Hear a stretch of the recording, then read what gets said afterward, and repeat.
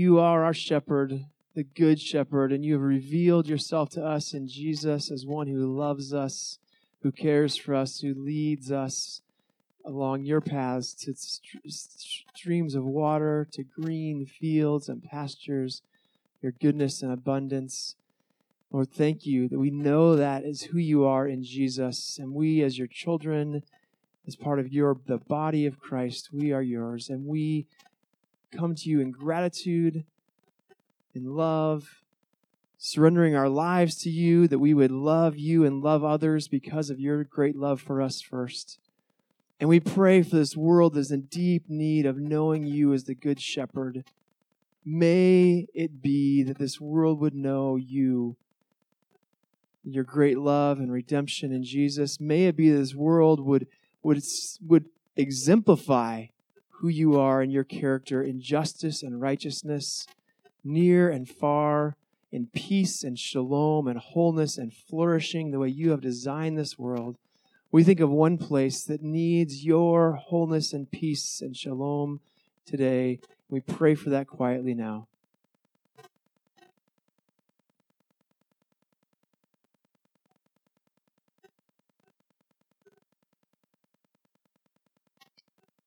Thank you for your promise that one day your peace and wholeness will be everywhere as new heaven and new earth are come together.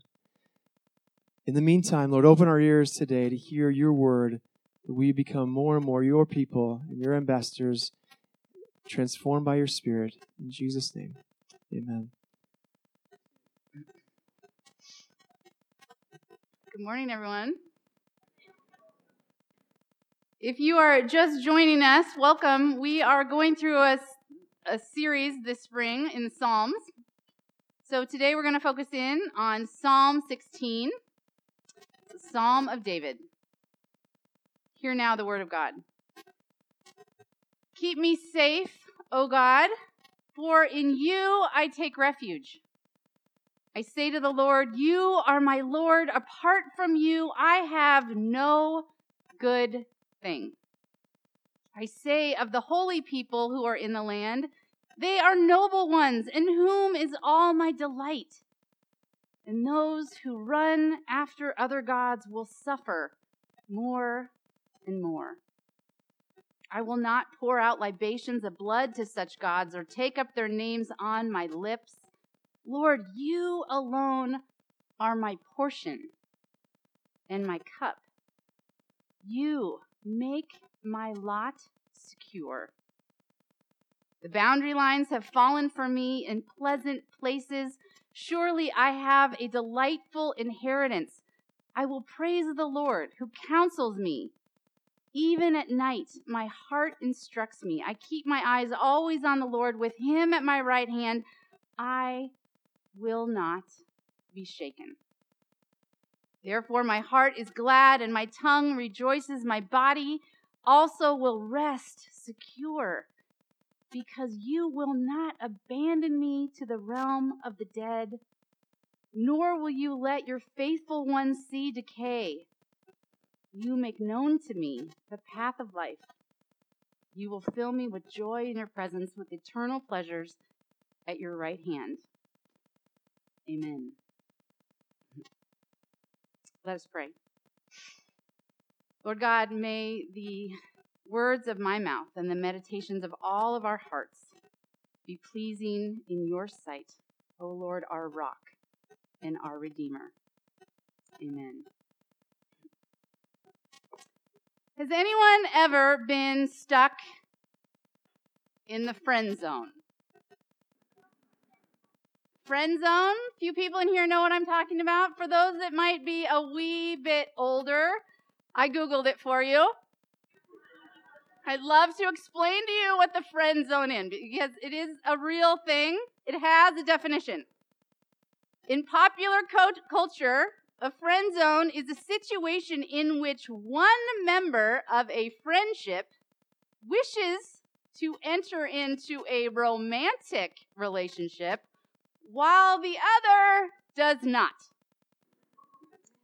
It is generally considered to be an undesirable or dreaded situation by the rejected person. This sense of zone is one of being stuck in an unwanted and distant relationship. The rejected person is said to have been put in the object of their affection's friend zone, and this can be verbified as in the sentence, so she friend zoned you. I so wish I had this term when I was in high school because, my friends, I was so in the friend zone, and I was the rejected, dreaded person. I dreaded the entire, it was so complicated, right? These male, female, what is it? I don't know, high school badness, drama. But he was so cute, you guys. He was he was quiet and humble, but he was like an all-star athlete. He was just so cool. And he literally thought I was like a really, really good friend. That's what he thought. So really, our time during the year, this is like freshman year. I remember getting off the school bus and literally running. Not a runner, okay? I'm running to my house because he had swim practice every day at 4 o'clock. So I had a window of 2:45 to 3:45 that I had this guy on my phone that was connected to my wall in my room. So I had to run to get to my phone, and I would literally run past all the other friends getting off the bus. They would try and talk to me, and I was like, too bad, I'm out. I have a place to be. And it was there that we would talk every single day for an hour at least on the phone. And it was till I felt like we were really connecting. I really felt like we were. I felt like we were in a really good place until that day that he said, you give really good advice. And I said, I know. And he said, I'd love to talk to you about Amy, the soccer player. I'm thinking about, I know. Friend zone. How do you think I should ask her to prom, he says.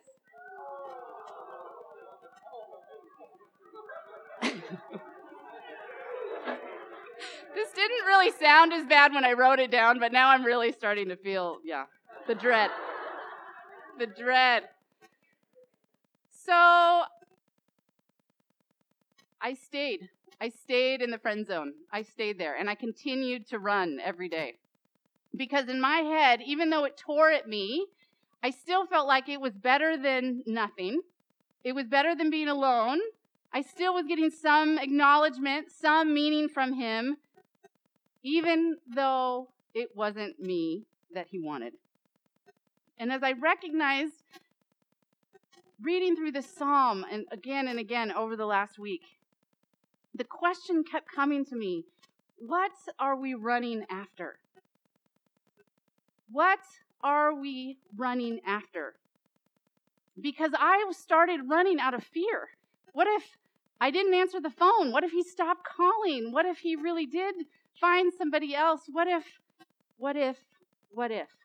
But in all of this running and this pursuit of this relationship that was still fine, but less than, it became the meaning of my life. It was all I thought about and all I worried about and everything I stressed about. This word running in the psalm, it literally means to pant. That there's this high level of anxiety that we're running toward these things that we think are going to help us, and we get there hoping that maybe this time it'll be different. Hoping that maybe he would change his mind, or hoping maybe he'd see me in the way that he saw her.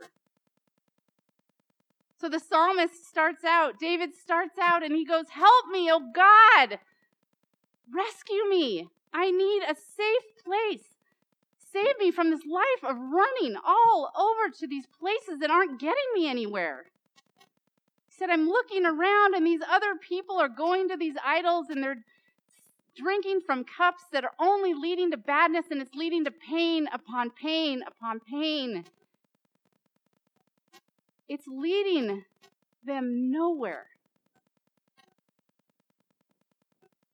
Why do we spend so much time running to the wrong places? I think so much of it is because we're so desperate for a plan. We want to know what's going to happen, right? Every single day, I promise you. My beautiful 3-year-old and 6-year-old, they come to me in the morning and they go, Mommy, what is the plan today? What is the plan? And I have to go through it. Okay, we're going to have breakfast and we're going to brush teeth, right? Everybody's going to brush teeth. And then we're going to go to school. We're going to come back. They want to know the plan. And after I tell the plan, it's like, oh, okay, I'm good. I got this. I can take this thing called life today. I've got this nailed. And then I come here and I sit day after day with all of you who go, what is the plan? What is the plan for my life? And it's the question that we all ask because we're looking for solid ground that we can stand on. If I know where I'm going, I will rest secure. I'll feel like I can stop running. So we go to the Lord and we say, okay, Lord, what is the plan? I'm here. I'm ready. And I hate to break it to you, but throughout Scripture, over and over and over, the plan is simply this: death. Death. The Scripture tells us that everything in this world is passing away. Everything is fleeting. We are on the same trajectory, just a little bit slower, as the flowers are in the garden. Dust to dust. But yet each day we run around thinking that we can preserve this life of ours, right? We run to these things that we think will keep us safe. Yet too often they fade. These people in our life, they fail us sometimes. These institutions, they don't hit the mark.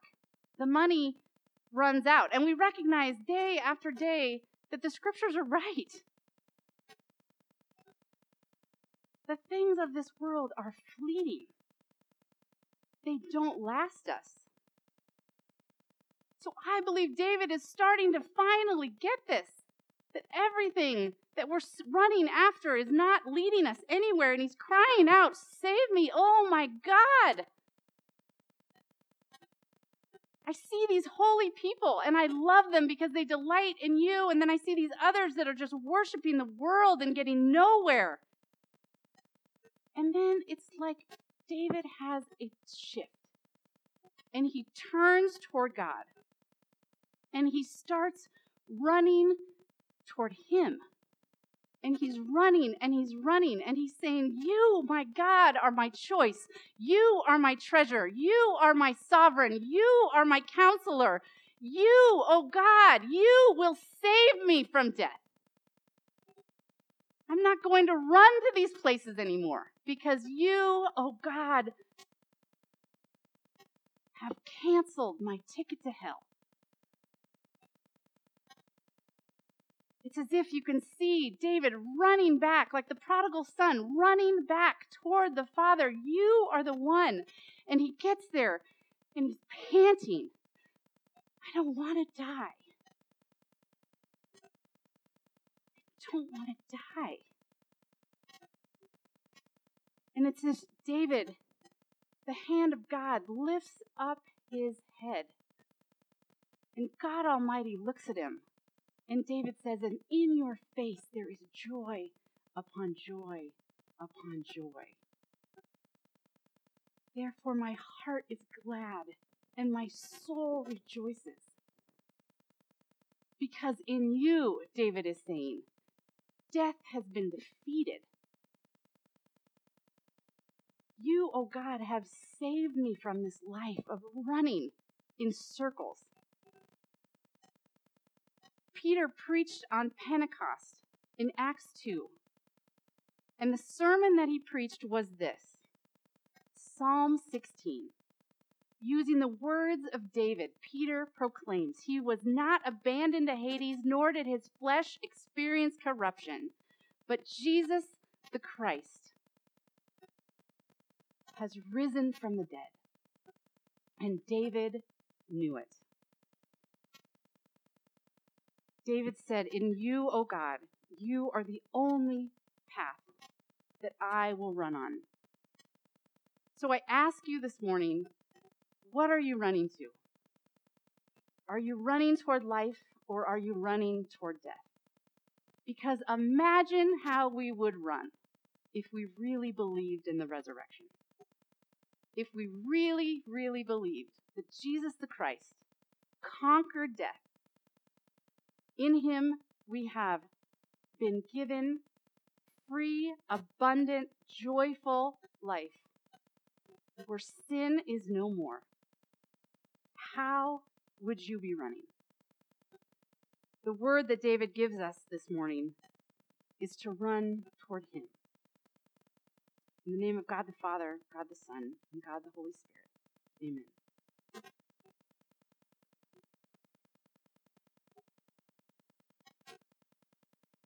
Who promises a life abundant, life full of love and joy and peace, and joy upon joy he promises to us, for all of us that run toward him.